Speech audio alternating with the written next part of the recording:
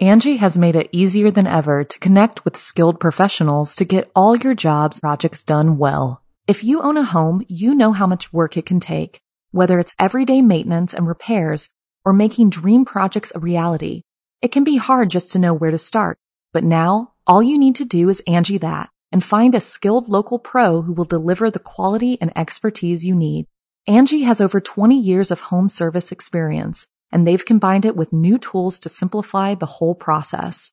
Bring them your project online or with the Angie app, answer a few questions, and Angie can handle the rest from start to finish or help you compare quotes from multiple pros and connect instantly, which means you can take care of just about any home project in just a few taps. Because when it comes to getting the most out of your home, you can do this when you Angie that.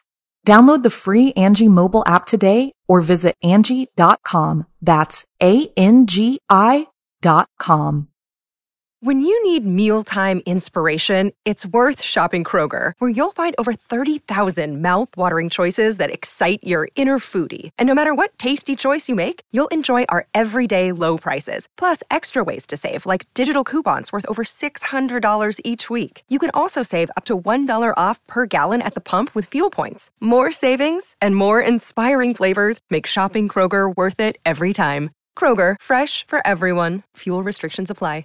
The following program is a production of Chilling Entertainment and the creative team at Chilling Tales for Dark Nights, and a proud member of the Simply Scary Podcasts Network.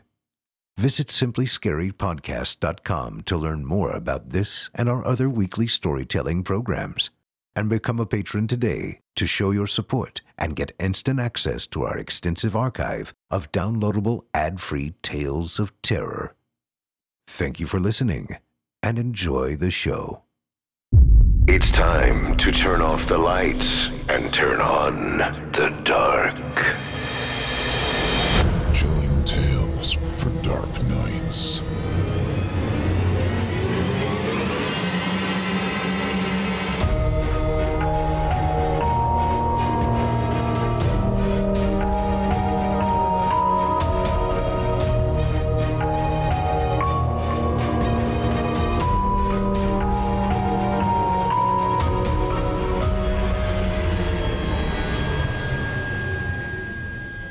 Good evening, listener.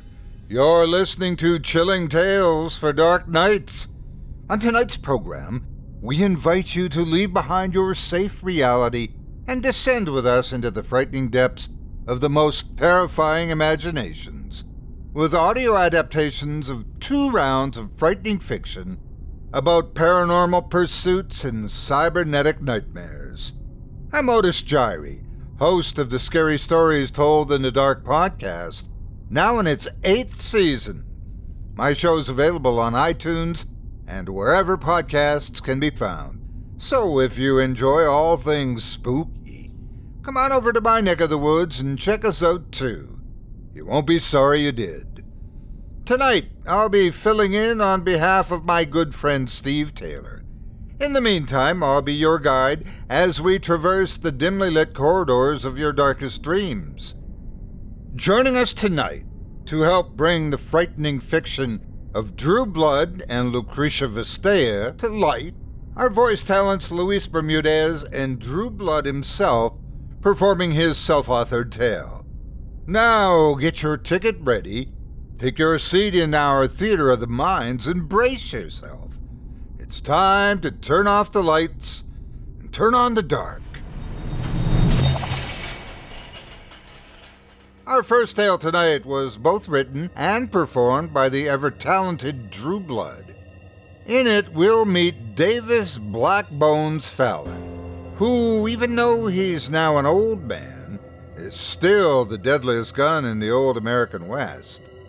But as he may soon discover, everyone meets their match someday.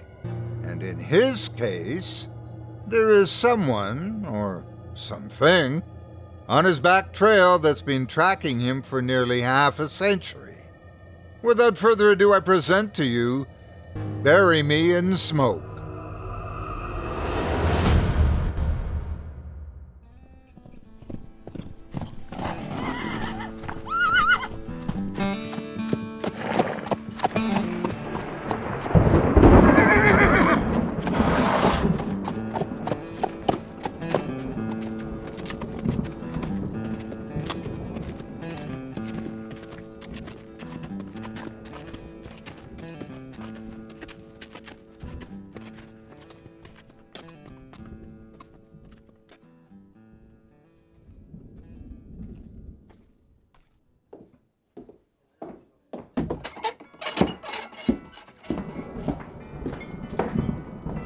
The old man's eyes were cobalt, deep blue as the North Atlantic and just as stormy.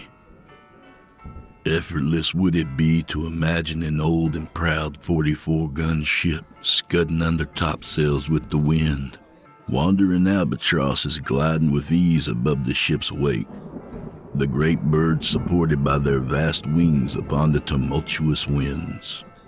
So deep blue were his eyes. And hard? Cold still ain't in it, friends. Now those same cold, stormy eyes were staring down the tin horn upstart who had rode into the dusty little Texas town of Agua Caliente half an hour earlier. The young saddle tramp had tied his horse and gone straight over to the saloon.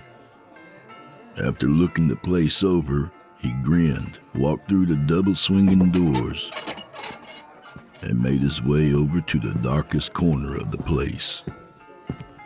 His boots clopped to a stop just before the edge of the shadows. Dry and rough with the trail dust from the countless miles of riding, the young man's voice came out in a husky tenor. "You be Davis Fallon." It wasn't a question, but more of an accusation. The entire saloon went quiet at the mentioning of that name.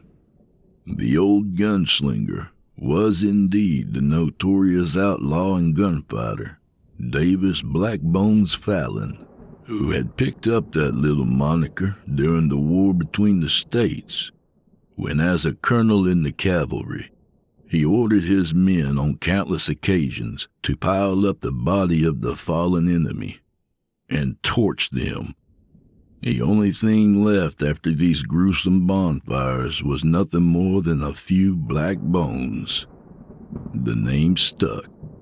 Now he sighed with not the least hint of fear and said, "That's right. You don't have to do this, boy.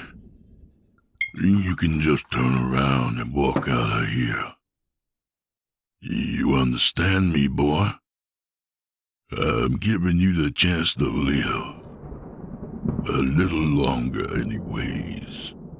"What in the hell does that mean?" said the young man, his face reddening with anger. Blackbones replied coolly, I have no doubt that your mouth will get you killed sooner than you think. You ain't cut out for this kind of madness, boy. You ain't got the soul for it. Hear me, boy, I can tell. I've built several graveyards full of idiots like you buried in them."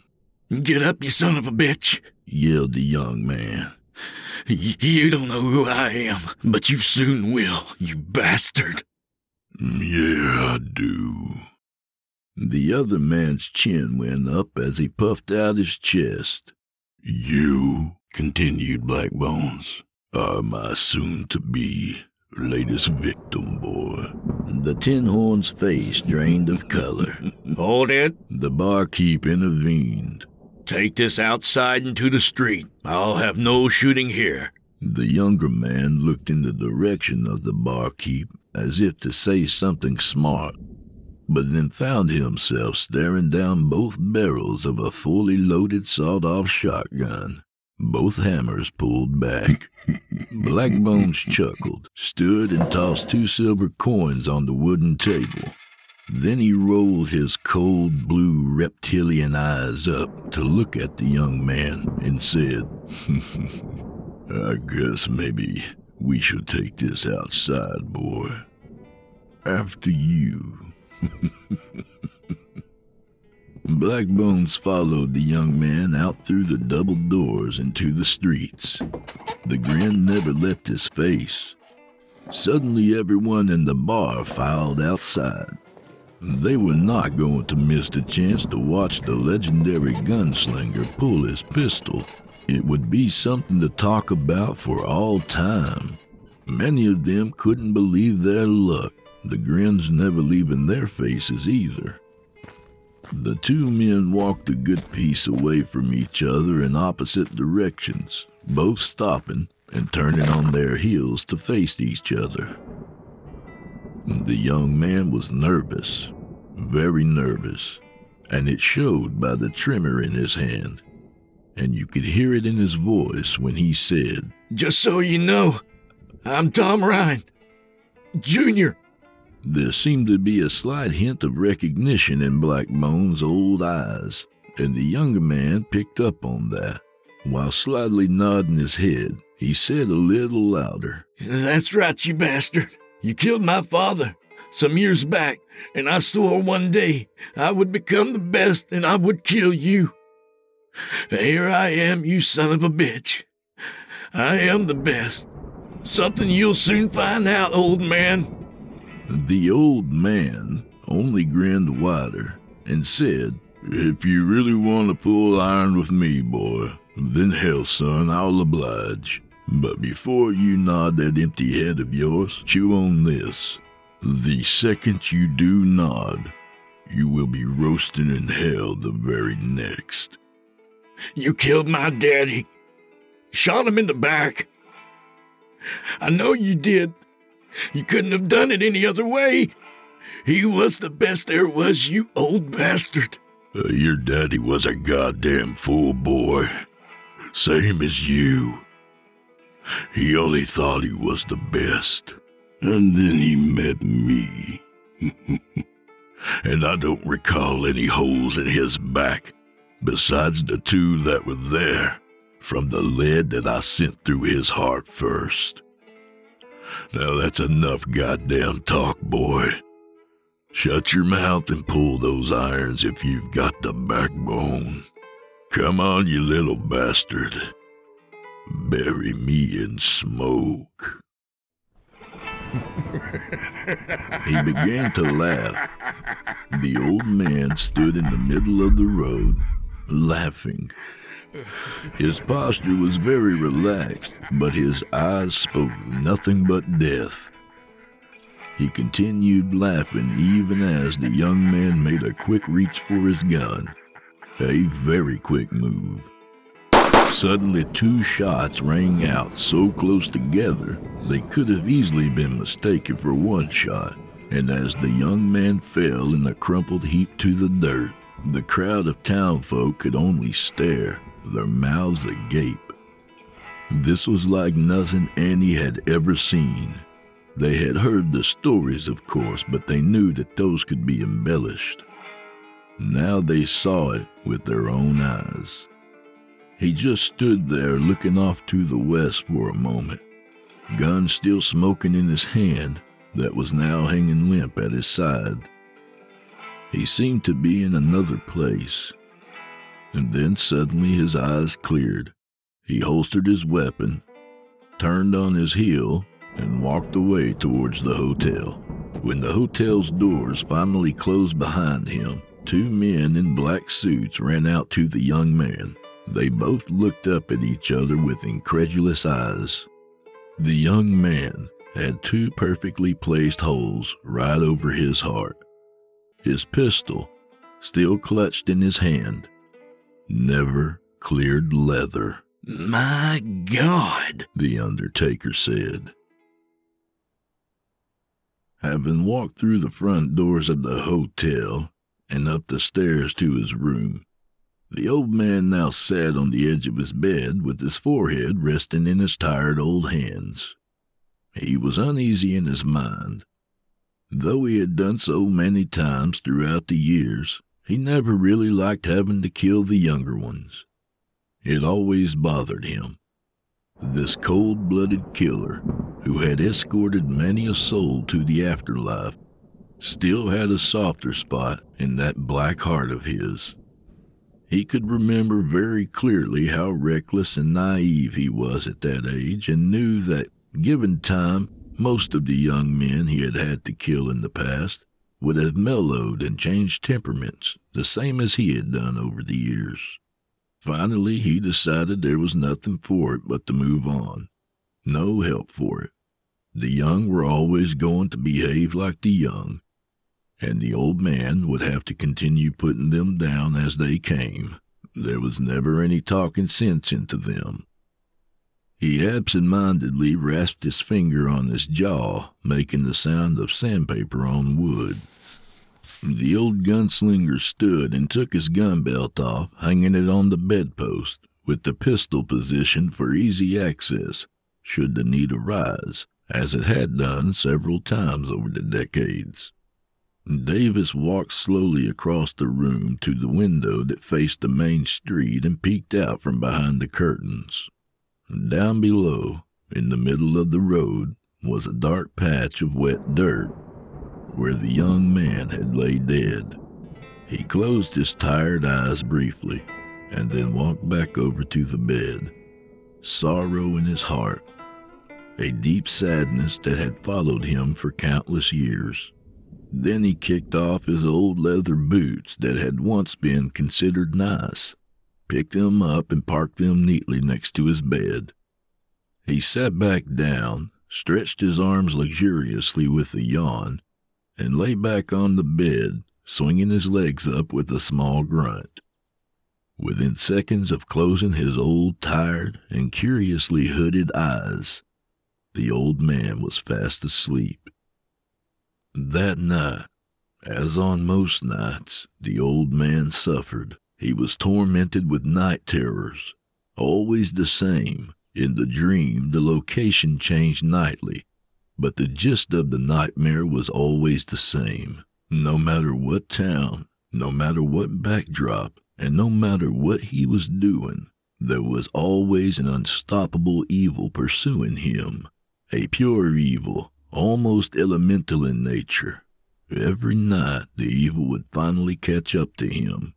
No amount of running and no amount of slyness or cunning could throw off the pursuer. It always found him, and every time the darkness would catch up to him, it seemed to reach a smoky black hand into his chest, as if it were searching for something, as if it was reaching in to take his very soul. Davis, on more occasions than he would care to know, would always wake up breathing heavily, both he and the bedclothes soaked in sweat. And tough and battle-hardened as the old man was, it never failed to bring tears to his old bloodshot eyes when he would realize it was only a nightmare. And this night was no different than most of the others. Davis sat straight up in bed in a cold sweat, breathing heavily, his head pivoting around in quick, terrified movements, squinting at the darkest shadows in his room, trying to get a better look to see whether or not something would step out of those shadows and carry him off to Hades. Finally, he calmed down enough to sit up on the edge of his bed to better catch his breath. Davis found a match on the table and struck it to light the lamp. For just a few seconds, the match glowed brightly, a pulsing red heart in the darkness. Then he lit the kerosene lamp and turned the flame up to better light the room, easing his anxiety, chasing away the tyrannical darkness, and eradicating the evil shadows. Davis leaned over and reached into his leather bag and brought out his makings. With deft hands, he rolled himself a cigarette. He lifted the oil lamp and lit his cigarette from the wick. He inhaled greedily and let the thick smoke roll from both nostrils as he exhaled. He was beginning to calm down now when a sound came to his ears that stopped him cold. It was coming from the hallway just outside the door to his room. It was the sound of a coin rolling in a big spiral, as if someone had accidentally dropped it. But instead of someone stopping it to pick it back up, it continued to spiral, and from the sounds, it was tightening in on itself, the circles becoming smaller and smaller, until finally the coin could be heard spinning loudly and getting louder as it began to settle on the wood floor. All this time, Davis sat stock still on the edge of his bed, afraid to even breathe, but he didn't know why. With a shaky breath, Davis told himself, "It's nothing." But deep down, he knew he really didn't believe that. Instead of getting up to investigate, his heart told him just to stay right where he was and try to get some more sleep. Angie's List is now Angie, and we've heard a lot of theories about why. I thought it was an eco move. Fewer words, less paper. No, it was so you could say it faster. No, it's to be more iconic. Must be a tech thing. But those aren't quite right. It's because now you can compare upfront prices, book a service instantly, and even get your project handled from start to finish. Sounds easy. It is, and it makes us so much more than just a list. Get started at Angie.com. That's ANGI, or download the app today. The next day, Black Bones decided it was time to move on from this small Texas town. He didn't like the feel of the place anymore. Had to keep moving if he didn't want to lose his sanity. The events of the night before had unnerved him. He couldn't put his finger on it, but he had an overwhelming sense of doom that was slowly coming over him. He had felt this in one form or another several times throughout his life, but never to such an extent as this. He knew something was on his back trail, just as he knew that whatever it was inevitable. In what form the danger would take, he could not say. He just knew, felt it in his bones. And Davis put his few possessions in the saddlebag he kept in his room and threw it over his shoulder. He went downstairs to the lobby and squared up with the innkeeper. As he stepped outside, he was about to make his way over to the stable to get his horse, but on a whim decided he would like to have one more drink at the saloon before hitting the long and lonesome trail to wherever the wind would blow him next, as it had done for the past 40-odd years. Black Bones looked up to the sky with trepidation in his heart. There was a storm on the horizon, growing stronger and darker by the minute. And it was definitely headed for Agua Caliente. Or was it him it was headed for? He put it out of his mind and made his way across the dirt road over to the saloon. And as he did, townfolk would stop what they were doing to look at him. The magnificent display of skill with his gun was still fresh in their minds. It was all anyone could talk about the previous evening. Davis paid them no mind and walked through the double-swinging doors. There were only a few people in the saloon today, and they were over at a table playing cards, each man intently focused on the game. Black Bones made his way up to the bar. "What will you have, Mr. Fallon?" the barkeep asked. "Give me a bottle and a glass." "Yes, sir, Mr. Fallon." Davis eyed the man warily. Yesterday, the barkeep had been as rude to him as he normally was with all his customers. Now the man had a big smile on his face and a nervous demeanor. Davis knew the symptoms. He had seen them many times before. He decided the man had changed his way of talking to him because of yesterday's excitement. He threw the silver onto the bar top and was about to turn and walk away when the barkeep said, Mr. Fallon, sir, I just wanted to tell you that I had that greener aimed at the younger man yesterday. I never had it on you, sir. I swear, I would never disrespect you like that." Davis eyed him just long enough to make him look quickly away, and without another word, turned and walked over to the darkest corner of the place and sat at his usual table. He liked this table. It allowed him to keep his back to the wall and his eye on the door, a habit he had picked up by necessity after a few close calls in his younger days. He was a much more careful man now and was smart enough to learn from his mistakes. Davis drew the glass close and tipped a whiskey bottle to pour. A slight clink as the bottle met the rim of his glass. When he looked slightly back up to drink, he saw with a shock that there was a man standing right in front of him at the table. "Goddamn, son," Davis blurted out, while sloshing a bit of whiskey from his glass, the amber liquid running down and dripping from his fingers. The new stranger only stood calmly and cocked his head to the side with a lopsided grin on his face. He was dressed all in black, and Davis noticed that his clothing was impeccable. He figured the hat that the man was wearing had to be an expensive one, because he had never seen that particular style before. Davis noticed it was coal black as well. He had never seen this man before, but he knew right away that he did not like him. There was something about his face that was wrong or off. Davis couldn't quite place it. Perhaps it was the facial hair that gave him an ill feeling. The stranger wore a mustache neatly trimmed, but long, that curled up slightly at the ends. He had a small patch of hair just under his bottom lip that was as jet black as the mustache and the hair on the stranger's head. Other than that, there was not so much as a hint of stubble anywhere on the man's sharp-cut jawline.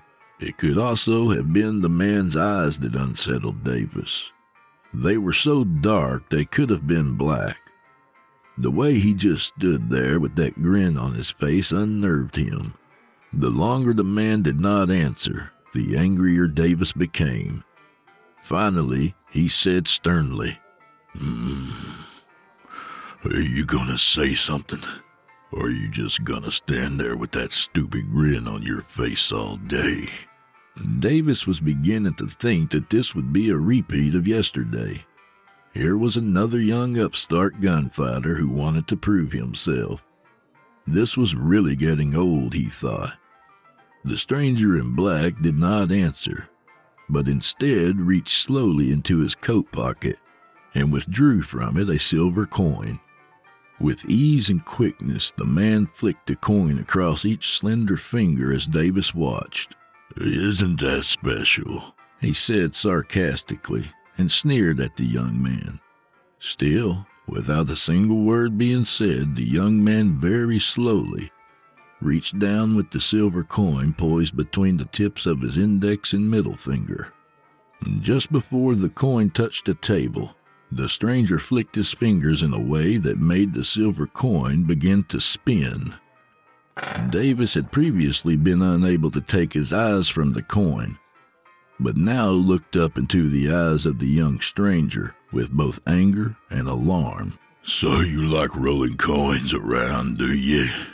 There was a slight tremor in his voice, and hearing it angered Davis even more. He would be damned if he would let anyone, especially this young tin horn, put fear in him.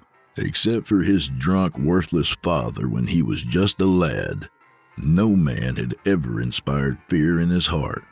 Ever. And the taste of fear was something completely new to Black Bones. He found it to be quite unpleasant. The coin began to spin on the table, becoming louder, and it was more than Davis could take. He reached up and slammed his hand down on top of the coin, ceasing its motion and bringing complete silence to the entire saloon. By this time, everyone who was there had taken notice of the exchange, while the townfolk who had seen the young stranger ride into town and walk through the tavern doors had spread the word and rushed over as soon as they could to see what promised to be another phenomenal show of skill on the part of Black Bones.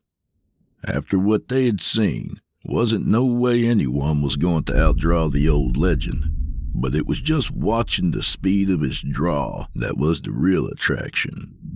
The tension in the place had just about reached a breaking point, and the silence was deafening. Finally, the stranger, without saying a word, flicked his dark eyes towards the door, and then quickly back to Davis. The meaning of the gesture was clear, and though the stranger was a young man, this was one that Black Bones very much looked forward to killing. He didn't like games, and he didn't like people who played games. As he pushed back his chair and began to stand, a grin slowly formed on the old rugged face. He was going to enjoy killing this stranger. Without a care in the world, Black Bones walked past the little wooden table and deliberately put his back to the stranger as he walked out of the tavern and into the dirt street. Under an ever-darkening sky, the young stranger followed.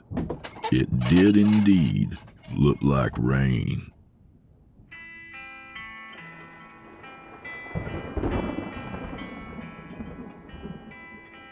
The old man stood in the middle of the street that was slowly becoming wet as a light drizzle began to fall, with bursts of thunder and lightning on the outskirts of town.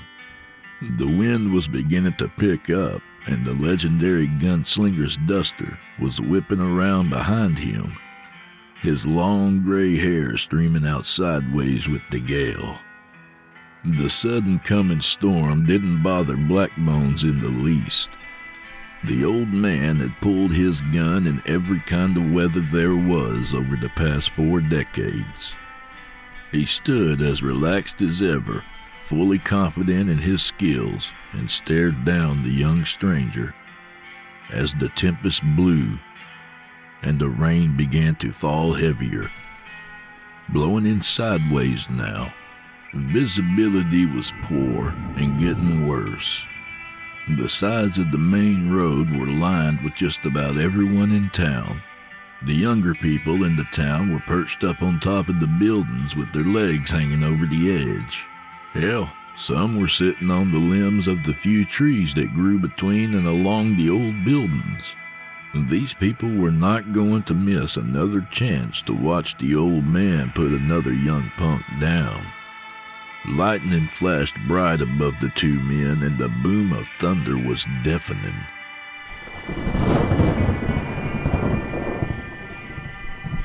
Neither man flinched. The 2 combatants were only focused on each other. Witnessing this level of skill and patience was becoming unbearable for some of the people watching. Some were growing restless, thinking neither man was willing to pull their gun. Then suddenly and without warning, the witnesses saw through the thick rain some type of quick movement from both men. And before they could even see what happened, 2 loud gunshots rang out. As they struggled and squinted to better see what was happening, there came suddenly a collective gasp from the crowds. Black Bones, the most deadly, most feared gunfighter in the land for over 40 years, took half a step backwards with an audible grunt of pain, and then sank to his knees in the mud with a splash. He had time to look down and see 2 blossoming red roses in the center of his chest, and to realize with something like shock that though his hand was on his pistol, it never cleared leather. I'll be damned. Davis Black Bones Fallon pitched forward, dead before his face hit the muddy street. The sudden and absolute end to a legend. Another bright flash of lightning and a clap of thunder that rattled windows in the little shops along the sides of the street sent most of the townfolk running for shelter now that the fight was over, even though they could not understand what had just happened. Some townfolk, however, remained and watched on as the stranger in black, who had just seemingly done the impossible, trudged slowly up the street through the mud and driving rain toward the body of the old man. Cocking his head to the side to block the blowing rain from his face, he reached Davis and squatted down next to him. The townfolk strained to see what was taking place. Just what the young stranger was doing was still a hot topic for debate many years later. Some of the witnesses who had been there swore that the stranger had reached into Black Bones' coat and taken something from the old man. Others say he had reached in and taken the old man's money. Still others swear that as they watched, the young stranger had only placed his open hand on the chest of the old man, and then simply stood back up, walked to his horse, and rode swiftly out of town in the torrential rain, with thunder and lightning flashing and booming all around him.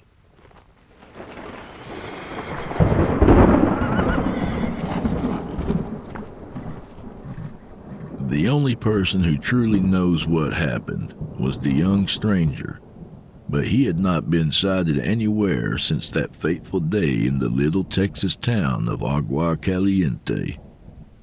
It just so happens I know who the young stranger really was who rode into town that day and claimed the life of the single most deadly outlaw and gunfighter the Old West had ever seen. You see, I was there that day. Yes, sir, I was there, and not only witnessed the gunfight, but took part in it. You see, I was the young stranger who rode into the dusty little town that day. The old man happened to have something that was mine, and he was loath to relinquish it to me. Now, I've been known to get a little rough with people from time to time when they do me a wrong, and old Davis Fallon had certainly tried to do me a wrong. His mistake was allowing hubris to take hold of him a little too much, and forgot just what our little agreement had been. He got his priorities all mixed up, you understand. He thought he had pulled one over on me, and truth be told, he damn near did. Then again, when Black Bones rode down at midnight to those dusty crossroads, just to meet up with little old me and strike a deal to become the quickest and deadliest gunslinger in the land in exchange for his immortal soul, he had to know that one day I was going to come looking for him. Because whether you are a beggar, a king, or a deadly gunslinger, no man is exempt from giving the devil his due. No man.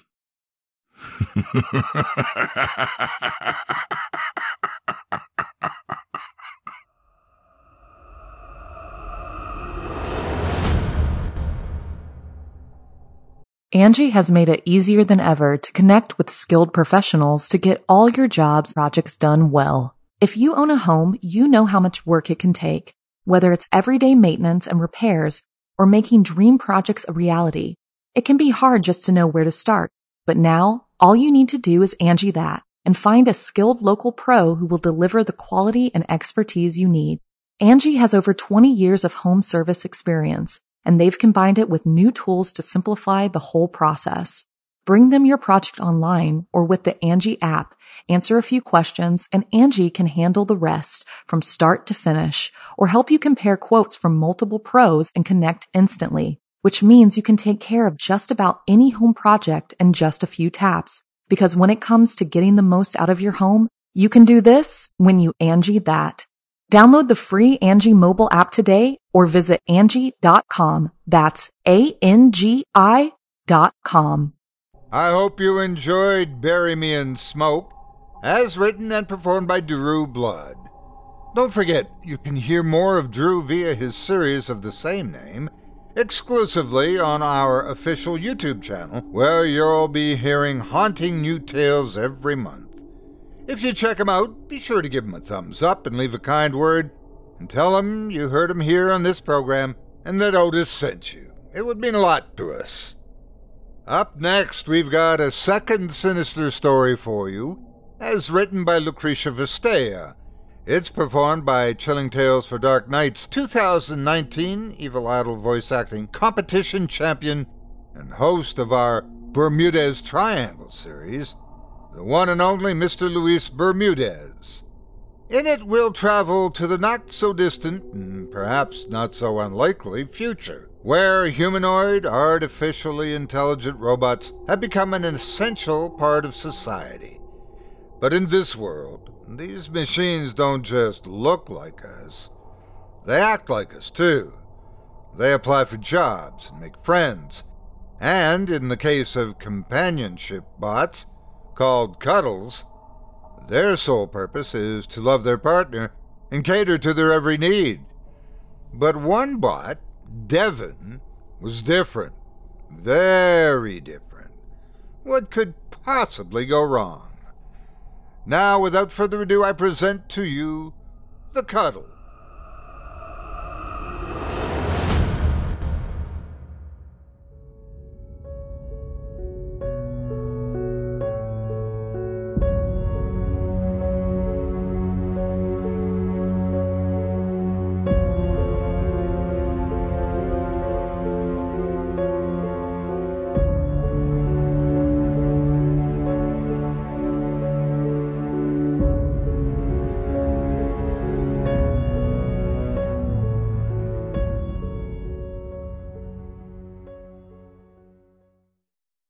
The date had been awful. Their friends looked like they had fun, though. A quadruple date on a day as special as Valentine's wasn't anybody's idea of romance at first, but David, being the talented salesperson he was, made quite convincing points on why it would be amazing. He himself didn't believe a word he said, but needed the break in his routine desperately enough to persuade. He needed an escape from his love life, an escape through other people. David and Devin didn't share a word with each other the entire ride back home. David unlocked the apartment door with inexplicable urgency. If he would have shoved the apartment door with the force of 4 fingers instead of 3, he would have hit her straight in the face. He found himself wondering how she would react to being hit in the nose. Would she point it out, or would she just pretend it never happened, like she usually did with things she hadn't been programmed for? David grabbed a towel and the bottle of Maker's Mark 46 he kept hidden in the bookcase. It was a bottle meant for dark days, and judging by the date he had just been on, his day couldn't get any darker. The pale brunette looked straight ahead and waited by the door for the master to give her a purpose. Go to the kitchen and make me tea. After that, go to bed. Do you want me to bring your tea in the bathroom? David gave her an annoyed look. She didn't catch that. Being a second-generation model, she wasn't as sensitive to human emotions as the newer models were. No, leave it on the kitchen table. Devin was a functioning humanoid robot, commonly known as a cuddle. Cuddles had become an essential part of society. They could apply for jobs, make friends, and be entrusted with different tasks, whilst always keeping in mind that the sole purpose of their existence was to love and cater to their partner's every need. David had had Devin for 9 years. He had been amongst the first to ever purchase a cuddle, and now, not even a decade later, almost everybody had one. The people who didn't have a cuddle either couldn't afford one, couldn't purchase one due to their criminal record, or had been happily married since before the cuddle even came on the market. David cursed the day his childhood nostalgia made him order the Christina Ricci look-alike instead of an Anna Nicole. Devin was petite and looked somewhat intimidating, yet was anything but that. She knew how to cook, clean, sew, and answer in short and concise sentences. She would rarely speak unless spoken to. Reading and writing would have cost David extra, so he went without. Eventually, after 2 years, David got fed up with Devin's simplicity, so he ordered a customized Alexa chip for her, which he made react to the name of Devin. Devin couldn't play music like an Alexa could, but she turned into a very good weather forecaster and knew the outcome of every soccer match. David hated soccer. The Alexa chip hadn't been a bargain at all. It had cost more than the reading and writing option he passed on the day he ordered her. He had been so stupid. Devin was, by far, the most expensive thing he owned, yet he reached a point where he saw more value in his bath salts than he did in his cuddle. David used to like submissive women back when he was chubby, ugly, and made fun of every day of his life. After he started going to the gym on a regular basis, got promoted at work, and purchased a car most passers-by whistled after, his taste in women changed. He started preferring fit over skinny, or curvy. Either was fine. He preferred tanned over pale skin and sass over shyness. He developed a liking for women who dolled themselves up from head to toe, liked to take charge, knew what they wanted and were not afraid to ask for it. He preferred women. Devin slipped into his thoughts. Yeah, as long as they were the complete opposite of Devin, he preferred those women. As it was to be expected, Xavier and Nate showed up with their respective cuddles to the date. Xavier had his partner for 5 years now. Julian, a cuddle 6th generation who, if not for the charging port on his left hip, would pass for human any day of the week. Nate, on the other hand, changed his cuddle every 2 or 3 months. He didn't purchase his cuddle for life like Xavier and David did, but was paying a monthly subscription for a cuddle service who lets you change your partner as often as you desired, for a small extra fee, of course. The only downside was that you couldn't customize them. You could only choose them from a catalog, like from a menu. Nate's current one was called Krista. She had 3 other owners before Nate. At first, the very idea of a cuddle for rent made David feel sick. But the more Devin's presence planted its roots and weeds into his life, the more he felt like Nate found the gateway to paradise. Vicky had surprised everyone tonight. She introduced her friends to her new boyfriend, Bill, and to everybody's shock, Bill was not what they expected. He was human. He was a human being dating another human being. It wasn't unheard of, but it had become a very rare phenomenon. "We met in the parking lot of Martin Luther Street," Bill explained. "She put a dent in my bumper, if you know what I mean." Laughter erupted all around the table, save for David, who was too stunned, and Devin, who wasn't wired for subtlety. Vicky punched Bill in the shoulder, although it was obvious that she enjoyed the joke more than everybody else combined. "No, for real though, she really did hit my car. I made her have lunch with me to make it up to me." "Wow," Nate shook his head.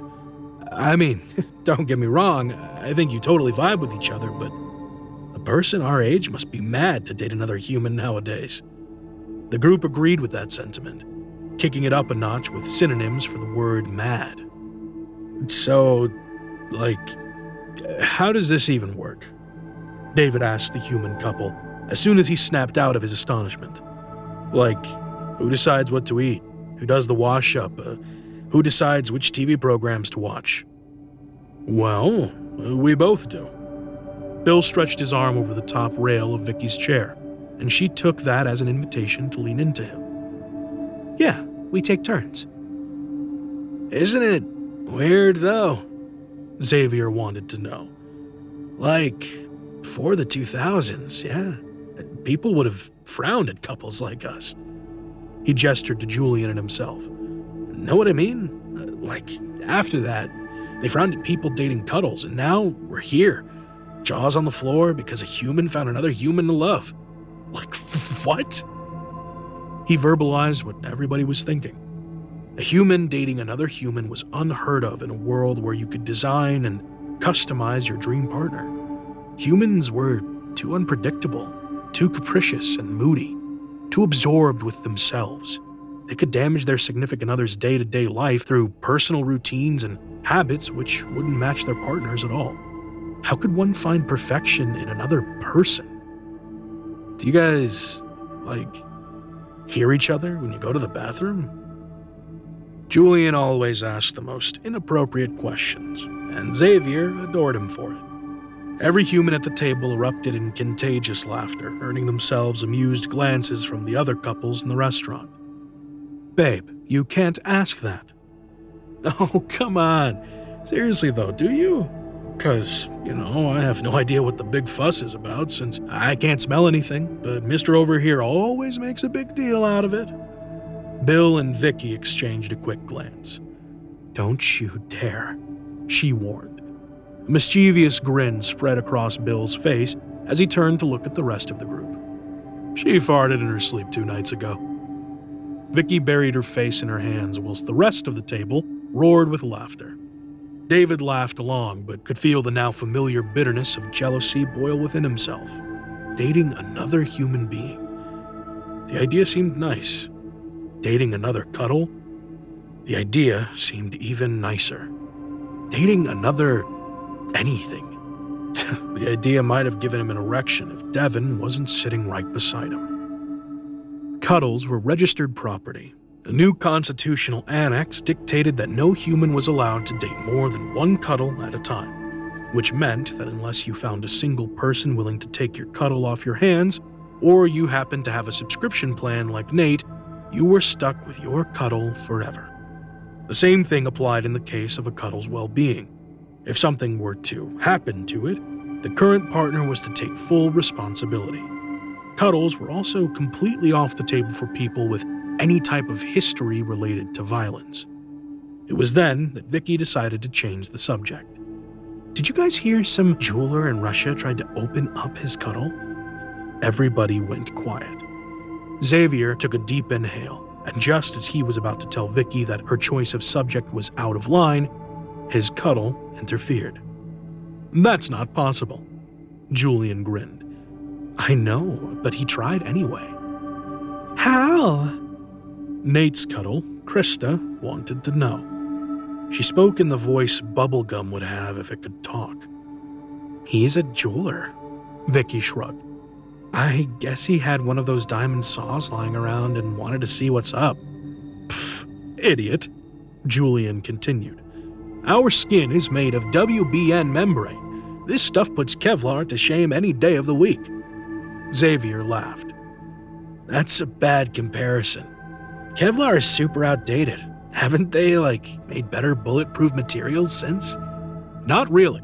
They just added some chemical compound found in diamonds to the old thing. But I don't think it's as tough as Cuddle skin. Not after the 4th generation ones, at least. David forced himself to stop thinking about the date. It was making him angry. Everything made him angry lately, especially seeing how happy everyone around him was. He tried emptying his mind in an attempt to enjoy the lingering warmth of the bathwater. It didn't work. David took another swig of whiskey. He started to look like a fig, so even though he didn't exactly feel like it, he had no choice but to get out of the tub. As he brushed his teeth, the thought of getting into his tracksuit and going out for a jog was a lot more appealing than slipping into bed next to Devin. So what if it was 10 p.m. at night, in the middle of February? So what if he just bathed? So what if he was drunk and his girlfriend was waiting for him to come to bed? David spat toothpaste foam in the sink with all the hate in the world. He brought the half-empty whiskey bottle back to the bedroom with him. To his surprise, Devin was waiting for him in the doorframe. What are you doing? I thought I told you to go to bed. You're upset. David thought he must look like he'd tear the entire apartment down if even his dunce of a Cuddle could tell that he's upset. Yes, move. Devin moved out of the way, obedient as ever. David, on the other hand, didn't. He just stood there, watching her with disgust and pity. Why don't you ever nag? Devin looked at him with slightly raised eyebrows. It was as close to a look of confusion as David would ever get. Girlfriends nag. It's what they do. Why do you drink on a weeknight? Why do you wear this? Why do you do that? Why don't you ever nag? David saw a multicolored light draw loops around both of Devin's irises. She was Googling the definition for nag through her Alexa chip. Devin, stop. The lights were gone, and David groaned in frustration. I'm going out for a jog. Okay. David's fist clenched around the bottleneck. I'm going out for a jog on the night of Valentine's Day instead of spending it with you. And all you have to say is, okay? I want you to be happy. Then make me happy. Devin didn't even budge. It's not that she had gotten used to him screaming at her. She didn't budge the first time either. Do you want me to reheat the tea? No. You want something to eat? I already ate, dumbass. Do you want to have sex? David didn't want to go out for a jog. He wanted to run. Run far, far away from this apartment and his life with this poor imitation of a woman. Or we can watch Family Guy. That show always makes you happy. No, Devin, It doesn't make me happy, it just makes me laugh. David approached his cuddle and lowered his face to the same level as hers. You're upset, she tried again. You pointed that out already. You're like a fucking broken record. What are you going to ask me next? Tea? Food? Sex? Gah. Devin's eyebrows were slightly raised again. Family Guy? David screamed. He screamed for almost half a minute, straight into the cuddle's face. He screamed until tears started rolling down his face. You're upset. I want to help. David was shaking so hard. The whiskey in his hand was plopping in the confinements of the bottle. You want to help, you sack of metals? Then be somebody else. Be anything else. Disappear from my life or be literally anybody else. I just want you to be happy. And you think I don't? That's what you're here for. You're here to make me happy. Like Julian makes Xavier happy, like Krista makes Nate happy, like Bill makes Vicky happy. Devin has to make David happy. That's Devin's sole purpose. Make me happy. Devin was silent for a second. Then she opened her mouth and closed it again, and David saw multicolored light do another lap around her irises. Happy, adjective, 1, feeling or showing pleasure, or David snapped. He swung the whiskey bottle at Devin's head so hard, not only did the bottle shatter, but her whole body flew and crashed into the opposite wall. She fell on the floor in a heap of hair and limbs, and seeing her like that made David snap out of his rage. Devin moved slightly. Oh God, Devin, baby, I'm so sorry. It's fine. I'm okay. David crouched next to her, albeit in no particular hurry. It was redundant to ask her if she's hurt. Cuddles couldn't feel pain. David helped his girl sit up, and that's when he saw it. He was looking at it intently, trying to see if that flicker of blue was really there or just a figment of his imagination. Nate's words echoed in his mind from somewhere far away, like he had heard them not earlier that night, but sometime between years ago and another life. I don't think it's as tough as Cuddle's skin. Not after the 4th generation ones, at least. A gash. There was a gash in Devin's jaw. There was a 3-inch gash in the jaw of his 2nd generation Cuddle, and for the first time in years, David felt something very close to love for his girlfriend. Oh, Dev. The idea had been planted, and it was growing rapidly. It grew roots, leaves, and branches, spreading everywhere, leaving no lucid thought uninfected. David took his partner's face in his hands. She smiled. Do you love me? I do. He kissed her then, for the first time in months. She threw her arms around his neck, trying to deepen the kiss, but always letting him be the one in control. How much do you love me? There is nothing and nobody I love more than you. Of course there wasn't. Good. David reached behind himself and took one of the biggest shards he could find splattered on the carpet. He should have thought about doing this years ago. Devin looked at the shard, but said nothing. If you really love me, you're going to stay still and be quiet until I'm done. Understand? Devin raised her big brown eyes at him. If David didn't know any better, he would have said that she was about to cry. Will this make you happy? David wanted to jump out of his skin. He was so giddy. Yes, this is the one thing that will make me very happy. That was all she needed to know. Devin leaned against the wall, let her hands drop to her sides, and head low on her left shoulder. Robot or not, she didn't want to see what David was about to do to her. David situated himself between her legs and started working through the fabric of her blouse and undershirt. He could have gotten the big scissors or a knife, sure, but he was too impatient to see it done. Devon's chest lay bare beneath his fingers before he even knew it. She didn't budge. Hell, she didn't even blink when David sunk the shard of glass in the soft space between her clavicles, hard enough to slit. It was messy. The skin was no WBN membrane, but it was tough stuff nonetheless. Devon didn't look as David barbered her thoracic cavity open.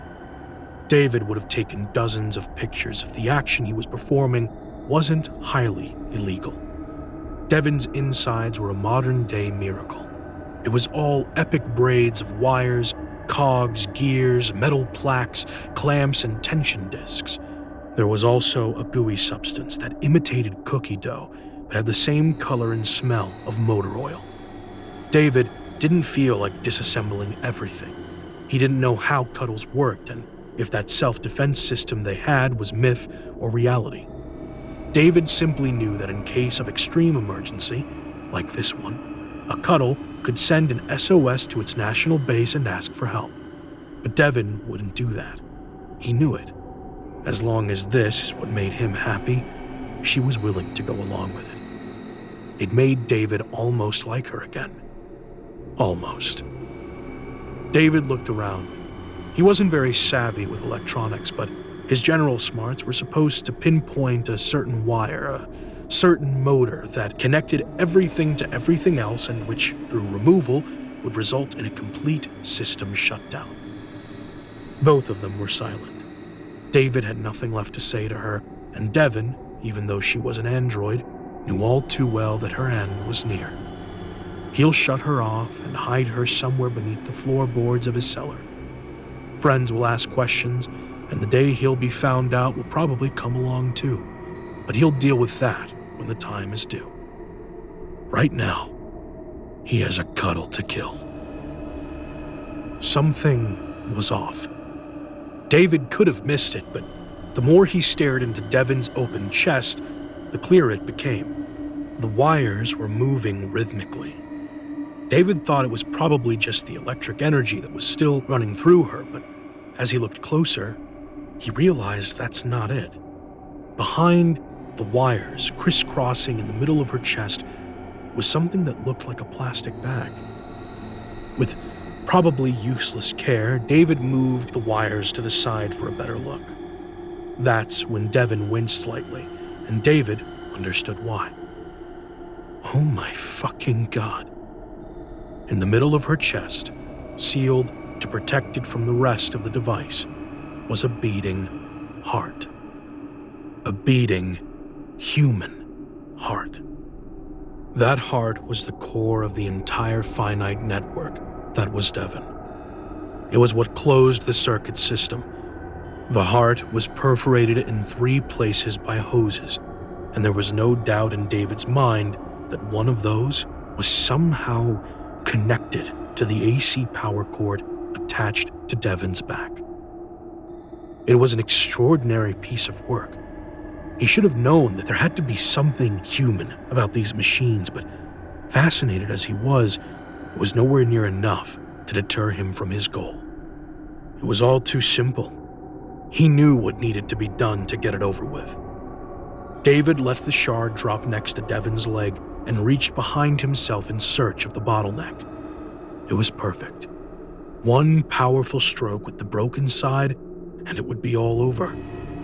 He welcomed the loneliness that was to come. He welcomed the sweet high that was to be freedom. What the? He wouldn't have even seen it if he impaled her hard straight away. There was something attached to the heart, piercing through the transparent film somewhere at the base of one of the hoses. David leaned in for a closer look. It was tiny and difficult to read, but David recognized what it was. It was a switch.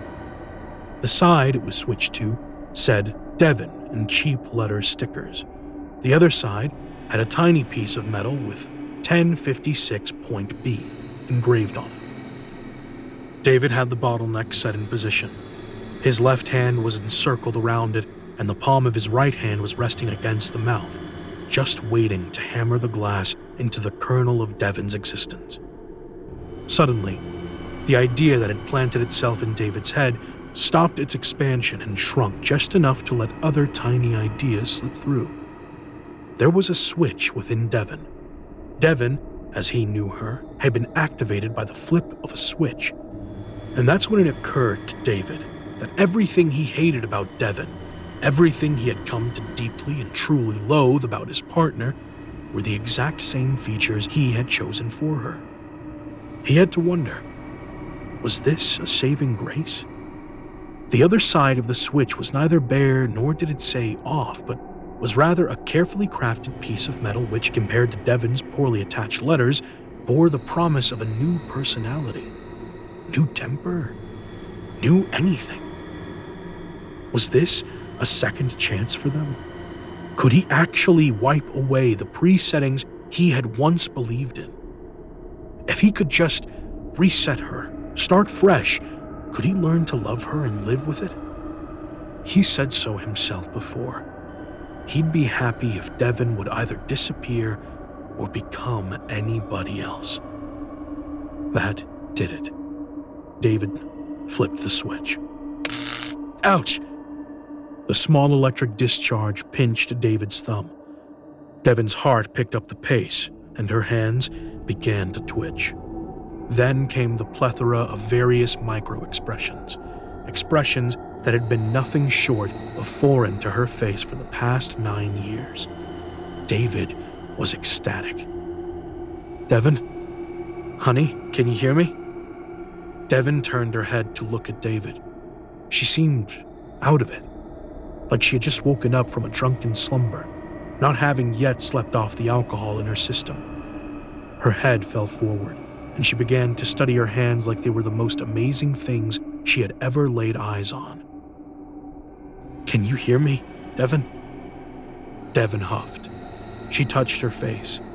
She let out a chuckle and raised her head to look at David again.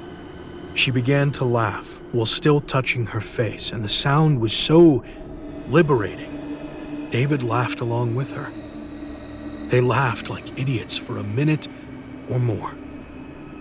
Yes, I can hear you.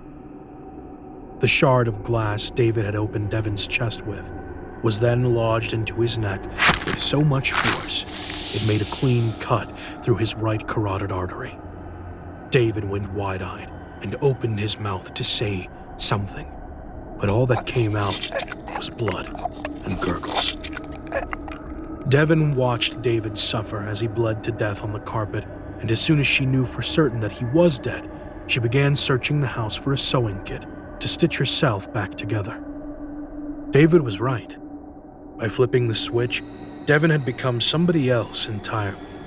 She had become a death row inmate with the number 1056.B, who, according to public records, had been killed no less than 20 years prior. He liked the name Devon, though. It went well with his new carcass, so he guessed he could keep it, along with the pronouns. It would make things easier in the long run. After patching herself up, getting dressed, and packing her bags, Devon grabbed David's car keys and gave him one last look before leaving their home of 9 years forever. This felt right. She connected to her original heart without the settings or constrictions, and even though she was looking at a bled-out corpse on the floor, she felt nothing but happiness. The heroine had been asleep for 2 decades, to be awakened by a charming prince on Valentine's Day. Devon chuckled. If this wasn't romance, she didn't know what was.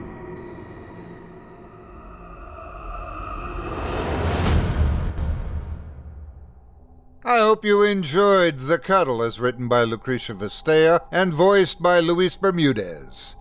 If you enjoyed that performance, don't forget, you can hear more of Luis Bermudez via his series, Bermudez Triangle, exclusively on our official YouTube channel, where you'll hear haunting new tales every month.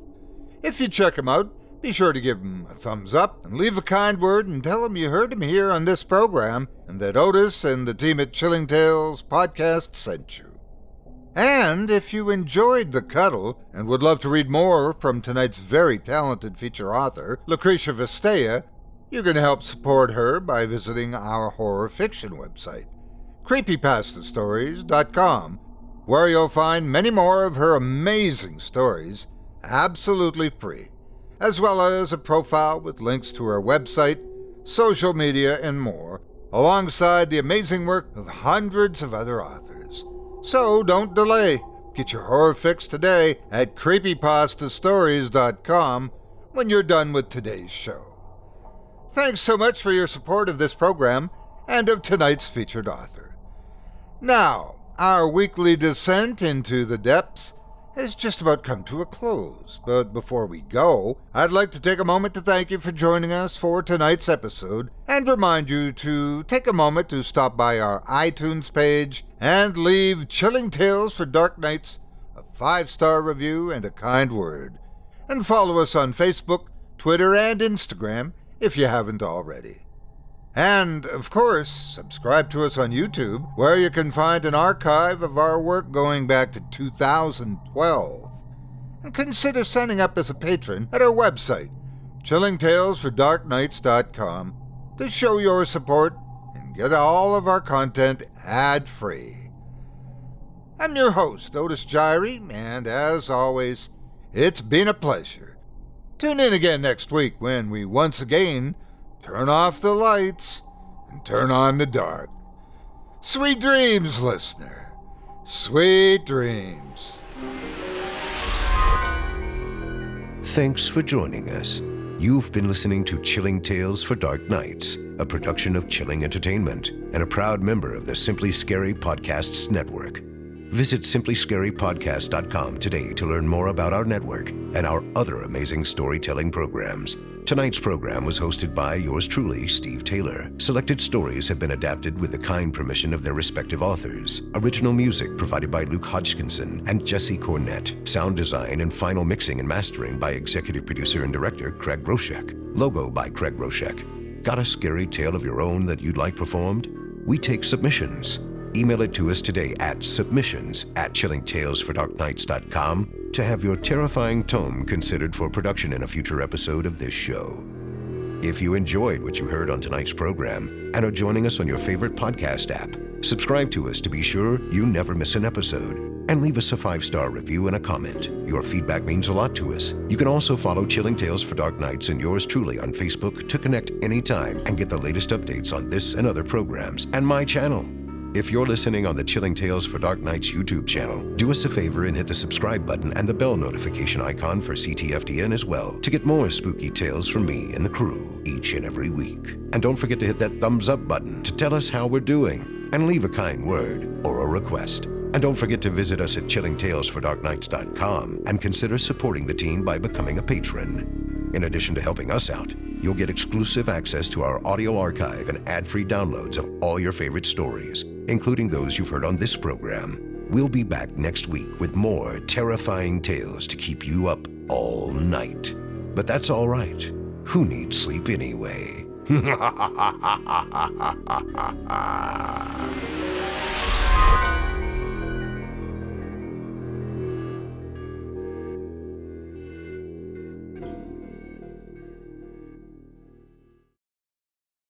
Angie has made it easier than ever to connect with skilled professionals to get all your jobs projects done well. If you own a home, you know how much work it can take, whether it's everyday maintenance and repairs or making dream projects a reality.